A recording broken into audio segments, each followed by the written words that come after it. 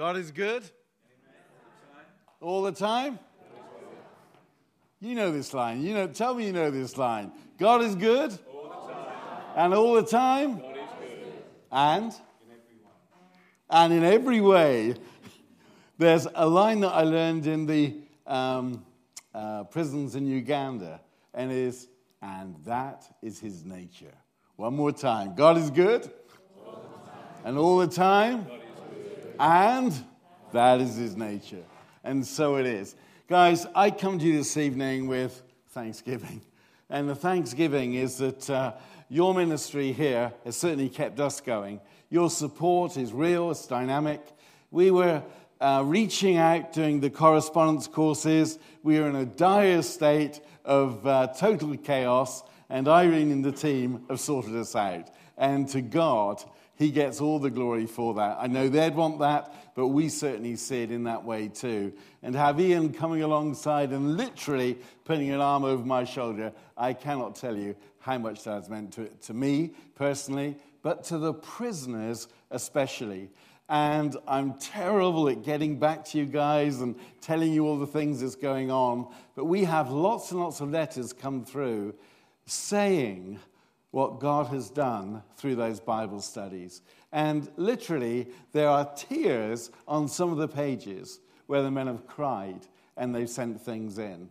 One of the emphases that we've had this evening is a lot of these men are not thanked, they're not appreciated, and when you ask them what their dads are like and what their mums are like, some of them, it's so horrendous. It is so horrendous. Honestly, you'd think they do 10 times more than what they have done. I was in something called an ACT review, which is where a team of people are looking to see how they can help a person. And I broke all protocol, very much like Ian. And during this particular session, I said, tell me, you've told me all the stuff that is so hateful in your life. You've got all the cuts up your arms. Has anybody told you that they love you? I said exactly the same thing. And these guys have not heard that. They haven't heard it. So how can they believe in the God who loves them if we're not the feet on the ground who are literally going to them and telling them this? So I come, honestly, with a huge, grateful heart, but not only for me, on behalf of the prisoners themselves. We get letters from them, and we get hugs from them, and I literally have folks saying to me, prisoners saying to me, please tell those markers how much it means to me. They haven't had certificates before, etc., etc. On, which day am I on? On Friday, 4 guys told me how it had changed their lives. And I believe them. I believe them. I've seen transformation. Another one was a cutter, and there isn't, literally, and I'm not joking, there isn't 3 millimeters on his legs from there to there, on both legs, that hasn't been cut. It's the whole lot is, and I'm not swearing, a bloody mess. It absolutely is. There isn't 3 millimeters where he hasn't cut. And as Jesus Christ started to move in his life, and as he started to do the studies, and he's done them all, he went to like 60 days, and he hadn't cut, etc., etc. And the prisoners looking on, and they're saying, what's happening to these guys? And I said, Jesus. Amen. I said, Jesus. And one of the CBT, one of the cognitive therapy guys, he came up to me and he said, you know something? I can tell you this for a fact, that when a deity is involved, and I didn't say Jesus, he said, when a deity is involved, our counseling is so much easier. And he said, when we get your guys, we know that we're going to have an easy time. Because you've already laid down the principles from Scripture, and they know they can get help from outside of themselves. And this is what we do. We say to them, the Scriptures will guide you, but it's Jesus Christ who saves you. And that's the truth, isn't it? I could tell you endless stories this evening. There is one story that I particularly wanted to tell you, because this fellow started out in Chelmsford, and you will know this person, Ian. And he began in Chelmsford. He could hardly read or write, and now he's very literate, and he's gone through Wayne Grudem's systematic theology, and up on his cell wall, he's got a picture of his systematic theology being presented by one of the governors of the prison. He now holds Bible studies in his cell, and I was in there. He does the best coffee in this particular prison, so I go in there and sit down and have a coffee. You're not supposed to, but governor came in once, the number one governor, and he saw me having my cup of coffee, and he said, "Yeah, it is good coffee in here, isn't it, David?" And just walked off. It was fine. But guys troop into this guy's cell to pick up their Bible studies that they can do them, which are marked by this team here. And his life has been transformed too. Another man in a different prison who is doing these studies, he had a lot of drug problems, very dysfunctional in his thinking, couldn't put his thoughts together, couldn't put his words together. Christ began to move in his life in the most glorious way. He started to cling to Jesus as his Lord and Savior. And he went onto his wing, and he went up to the bullies on the wing, and he wasn't a powerfully built guy, he wasn't a weed either, but he wasn't a powerfully built guy. He went up to the bullies on that wing, and he said, "You're not selling any more spice on this wing, because this wing belongs to Jesus." Wow.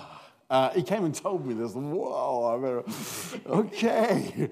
And he's the barber on the wing. And this is what he does. On Sundays, he will cut people's hair. He will spend all the money that he's earned that week on canteen, and he will make them fantastic food.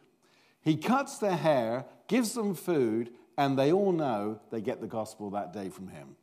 And that's what he does. He spends all his money on other prisoners. He came back one day from the wing, and the guys who were trying to sell the spice, which he said, "It's not happening on my wing," they covered his cell in feces. The whole of the cell was covered in feces. He came onto the wing, and 3 prisoners who were not Christians met him at the door, and they said, "You're not going to your cell. You're coming back to ours because we've got a team of prisoners sorting out your cell." They saw the love of Jesus Christ working in this man, even though they hadn't accepted Christ themselves. And the officers themselves said, because they saw me, they came and saw me, and they said, "This is what's happened. This is what the prisoners are doing to help this guy out." And it was absolutely amazing. So the cost that these guys pay sometimes is incredible. We know of guys who've gone around with fat lips because of their testimony for Jesus Christ. So it's not an easy thing. Sometimes it's really, really tough. Another guy, he had this big red mark on his forehead, and he was in one of the Bible studies, and I said, "What's happened to you?" He said, "Well, you're never going to believe this." He said, "But I like prison." What? He said, "Well, I was on the outside, and I was drinking, and I knew that if I carried on drinking, I would die." He was telling me how many cans of Stella he was getting through a day.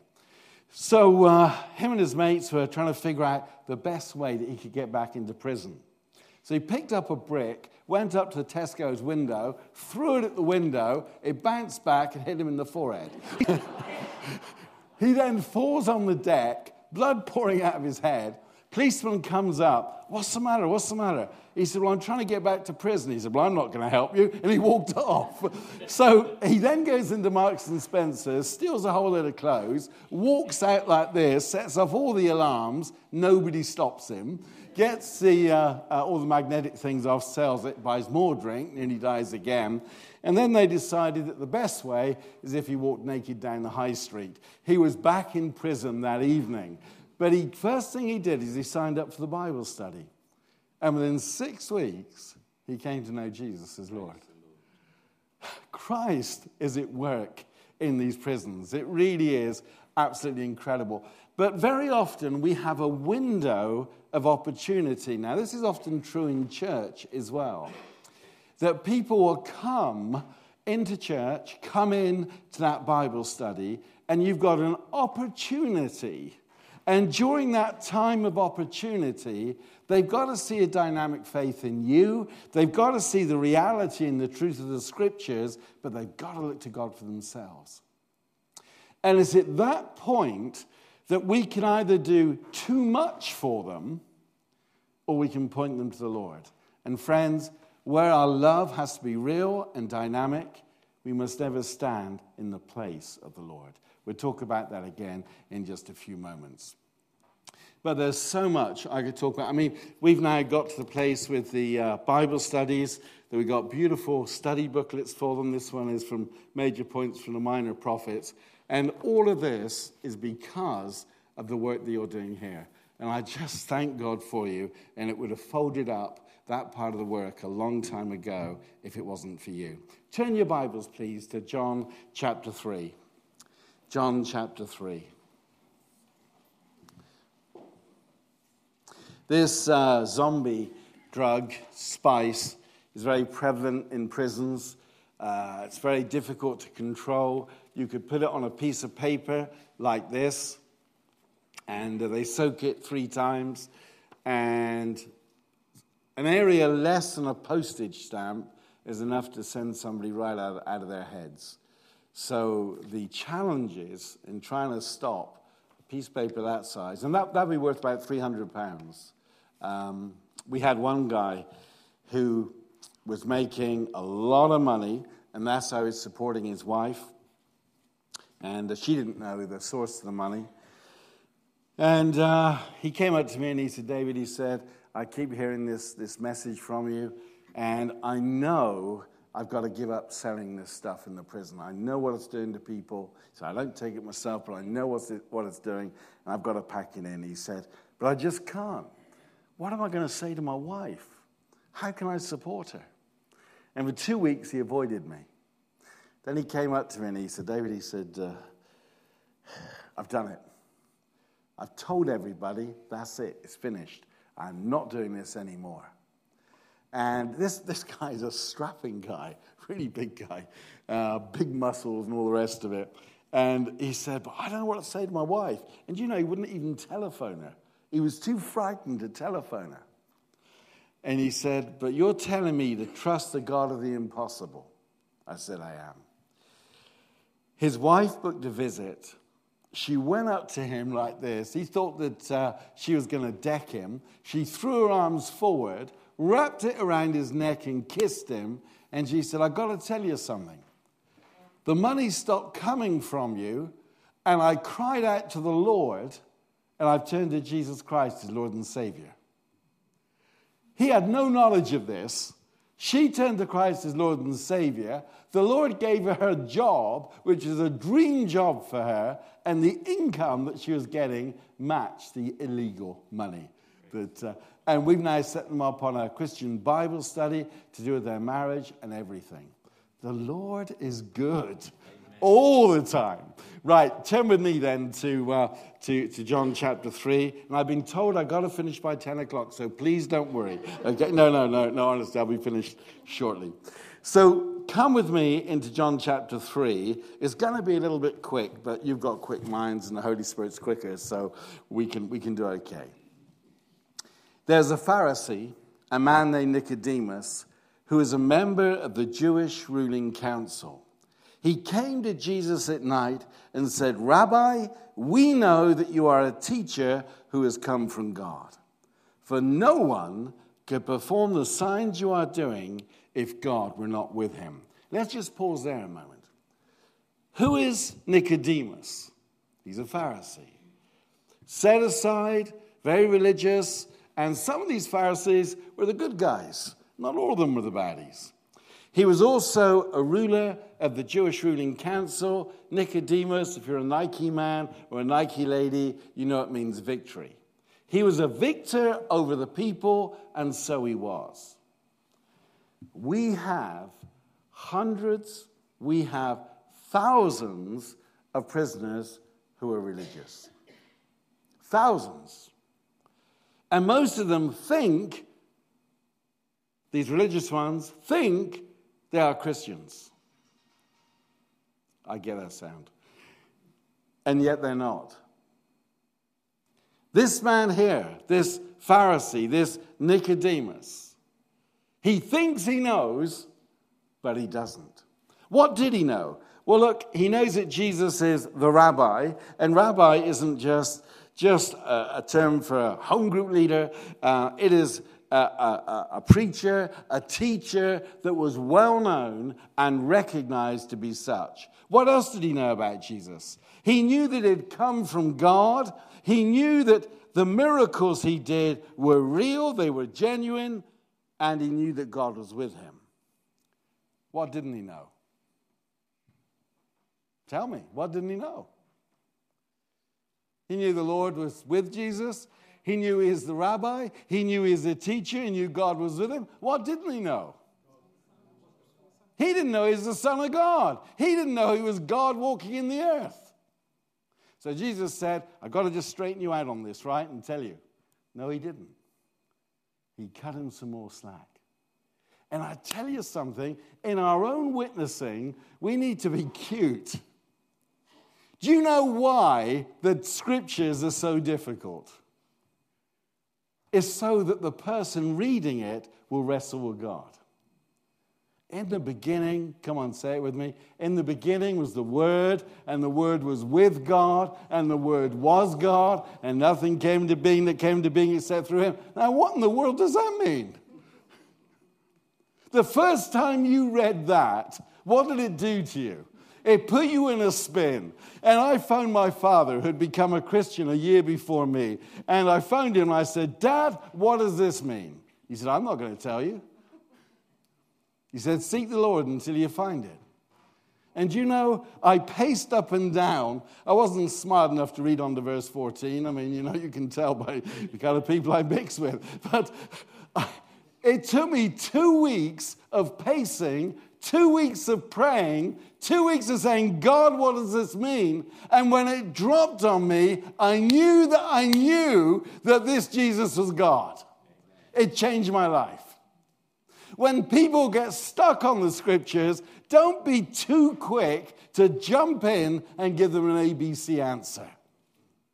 People in our Bible studies, sometimes I drive them to total distraction. David, what does this mean? David, what does that mean? I say, haven't you asked God? Look, I want you to seek God and come back next week and tell me what this means. We need to be having those kinds of conversations with our neighbors and with our friends. Don't lay it out as an ABC. The Bible is written often in such terms, it's a mystery. But it's a mystery that is to be unfolded that they will understand if they've wrestled with God. Are you with me? You see the difference it makes. So you read in John chapter 6 about Jesus. You've got to feed on him. Whoa, what is he? You know, what is this, cannibalism? Listen, seek God. Come back to me and tell me what that means. The biggest thing that we want these men to do is to wrestle with God himself. That God will make these things known to them. Now listen, we've got a role to play. We're there to teach. Of course we are. And we are there to teach them how to feed themselves. And that's a big thing for us. We want to teach them how to meditate on the Word. That's the thumb on your hand. That's the one that really has the grip. We want them to read the Word. We want them to study the Word. We want them to apply the Word. We want them to hear the Word. We want them to memorize the Word.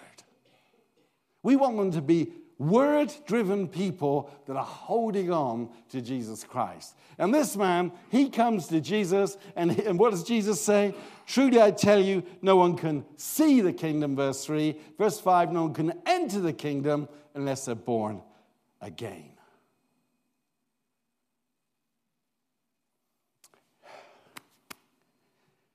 We have people who are being transformed ideologically. They're being transformed by what they know, and their behavior is a little different. But until they can tell me they know Jesus Christ. What's your church motto? To know him and make him known. Unless we know him, there's no real change. We're not looking for just shuffling the deck chairs on the Titanic. We want to see that person putting their hand in the hand of the man that stilled the waters. Jesus was looking for nothing less than this man to be born of God.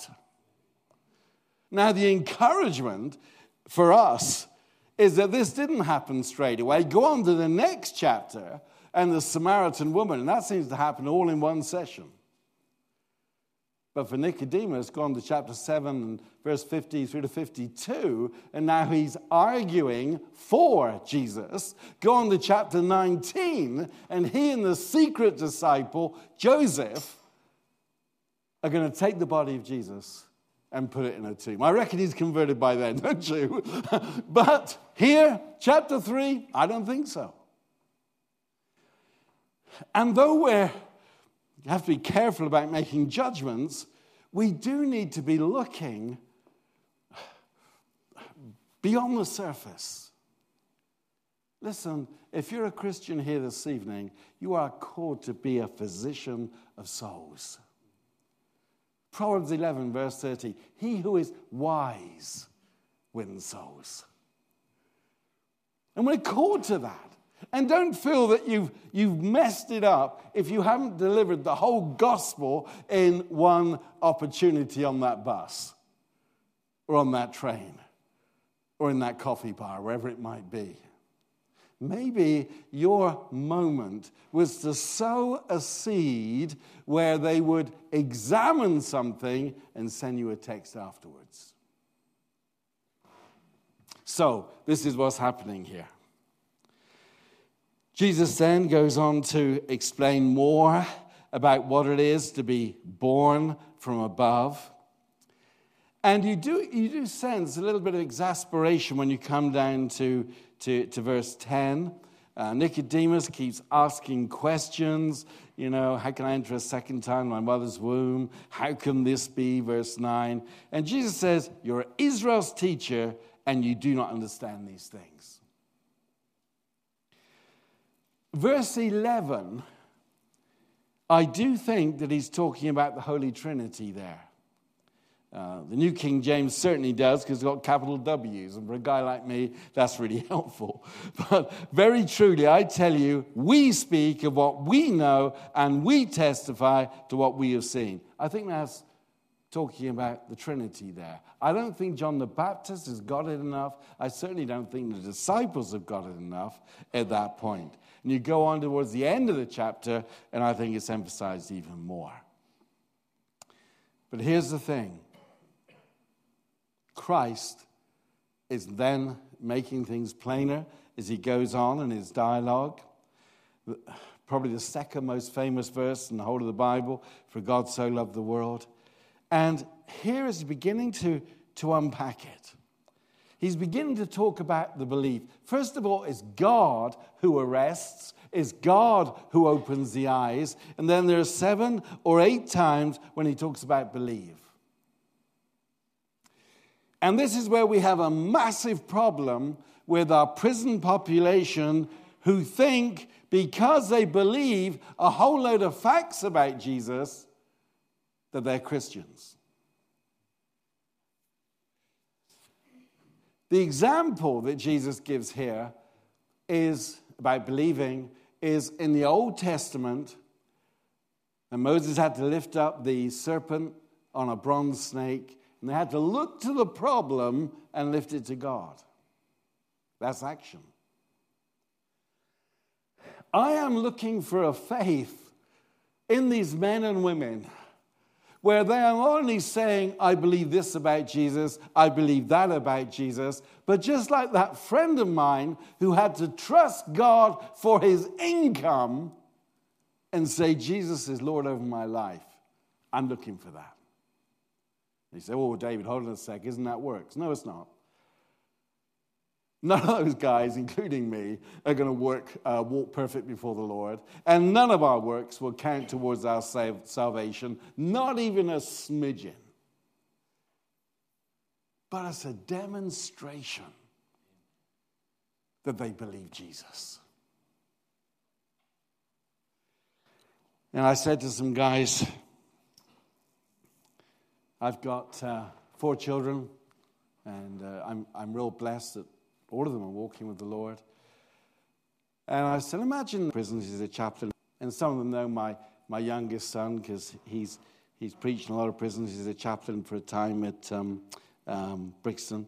I said, imagine this, that I'm walking along the side of a river with my son. And I said, we get on real well. I can start a conversation and he'll finish it. And we're right in the same groove.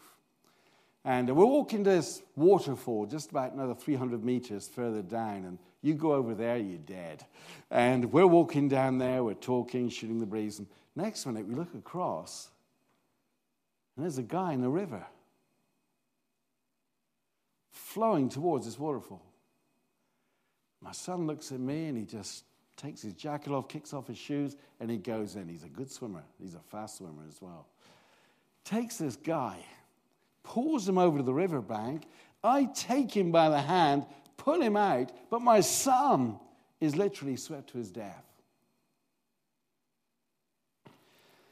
Guy's on the riverbank. He gets up, and he says, stupid kid, and walks away. What would you do with a guy? Right. I know what you're thinking. You might be too Christian to say it, but you'd want to chuck him back in, right?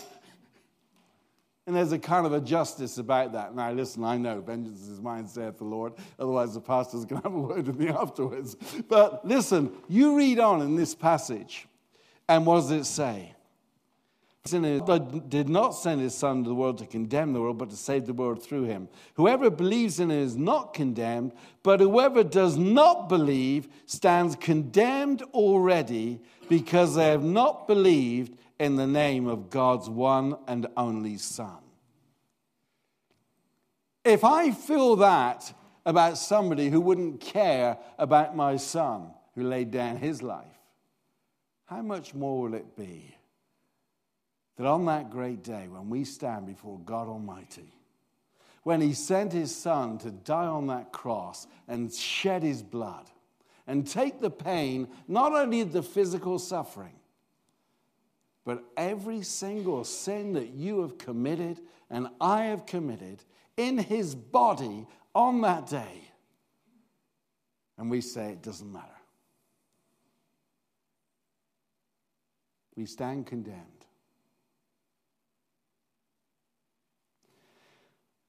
I told that story, and a prisoner came to me in absolute floods of tears. He said, I've taken it for granted what Jesus Christ has done. And I've chosen not to believe upon him. This day, I choose Jesus. My friend, it might be that you're here this evening and you know the facts about Jesus, but you haven't really trusted him. Perhaps you're going through some awful relationship problem. Perhaps you're going through some economic difficulty. Who knows what you're going through? God does. And God is telling you to trust him through his Son, Jesus. Not just for the thing, but to trust him with your life. That you might know his forgiveness, you might know his love, you might know the resurrection power of Jesus Christ moving through you. I want to pray. I want you to join with me, please, in this prayer. To pray for prisoners, to pray for ourselves, that we truly might know, not just about this Jesus, but we might know this Jesus. Let's pray. Father, we thank you that you were very merciful to Nicodemus. And though it didn't happen on that occasion, as far as we can tell, we're really sure it did happen over a period of time.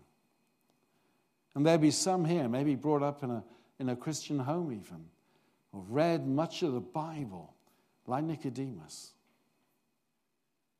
And yet, as yet, cannot say, I really know the Lord. Cannot say, I have been born of God. I am his child.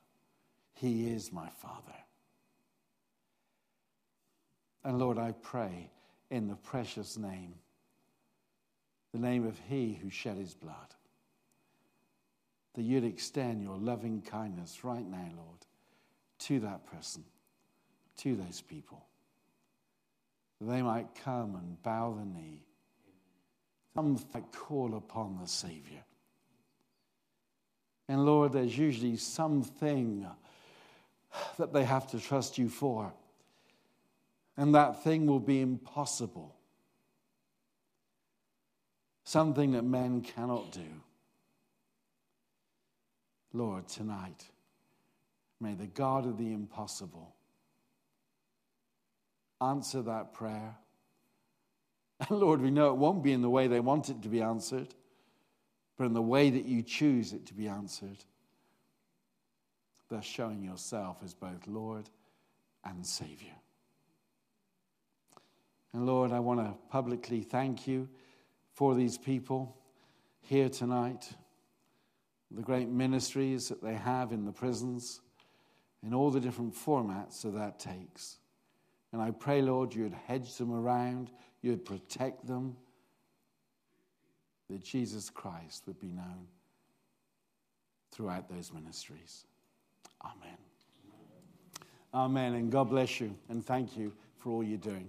Really appreciate it.